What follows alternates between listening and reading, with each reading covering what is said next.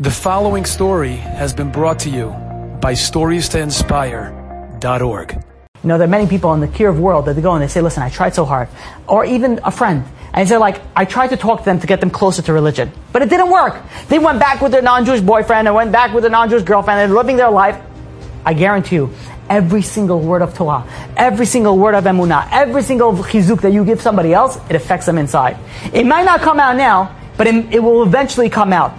There's a story that Rabbi David Asher brings down that there was a person that moved to America in the early 1900s, and as we know, in America in the early 1900s, you know, people fell from religion very quickly, and he had 8 children, and one child after another child ended up leaving religion, ended up assimilating.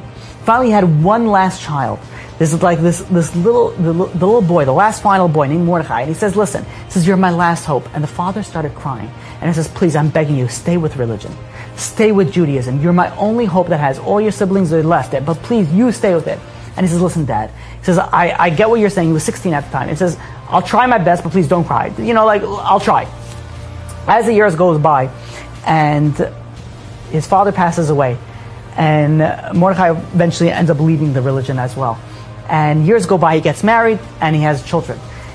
One day, his child calls him up, and he says, listen, I want to go to Israel, I want to visit Israel. His father says, fine, you know, enjoy.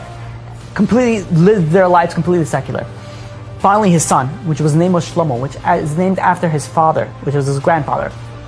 He calls him up one day, and he tells his father, he says, listen, Dad, he says, I went to Or Sameach, I got a little taste of religion, I want to sit here and I want to learn. The father was like, what?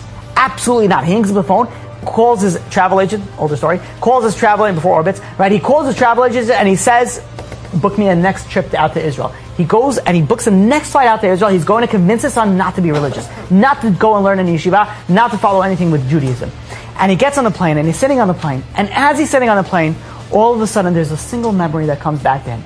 The tears of his father that cried to him and says, please stay with the religion. Don't fall away. Don't. You're my last hope. And this image is like constantly haunting him as he's flying. And when he lands, he goes over to his son, and instead of convincing him to go away, he says, listen, you do what you need to do. You have my full support. What happened? That the father went and he said, listen, you're my last hope. And he thought that that's it. This is all I have. And it ended up not working out. But deep down, there's something that sticks in our soul, in each and every single one of us, that'll come out at one point in time. Enjoyed this story? Come again. Bring a friend. StoriesToInspire.org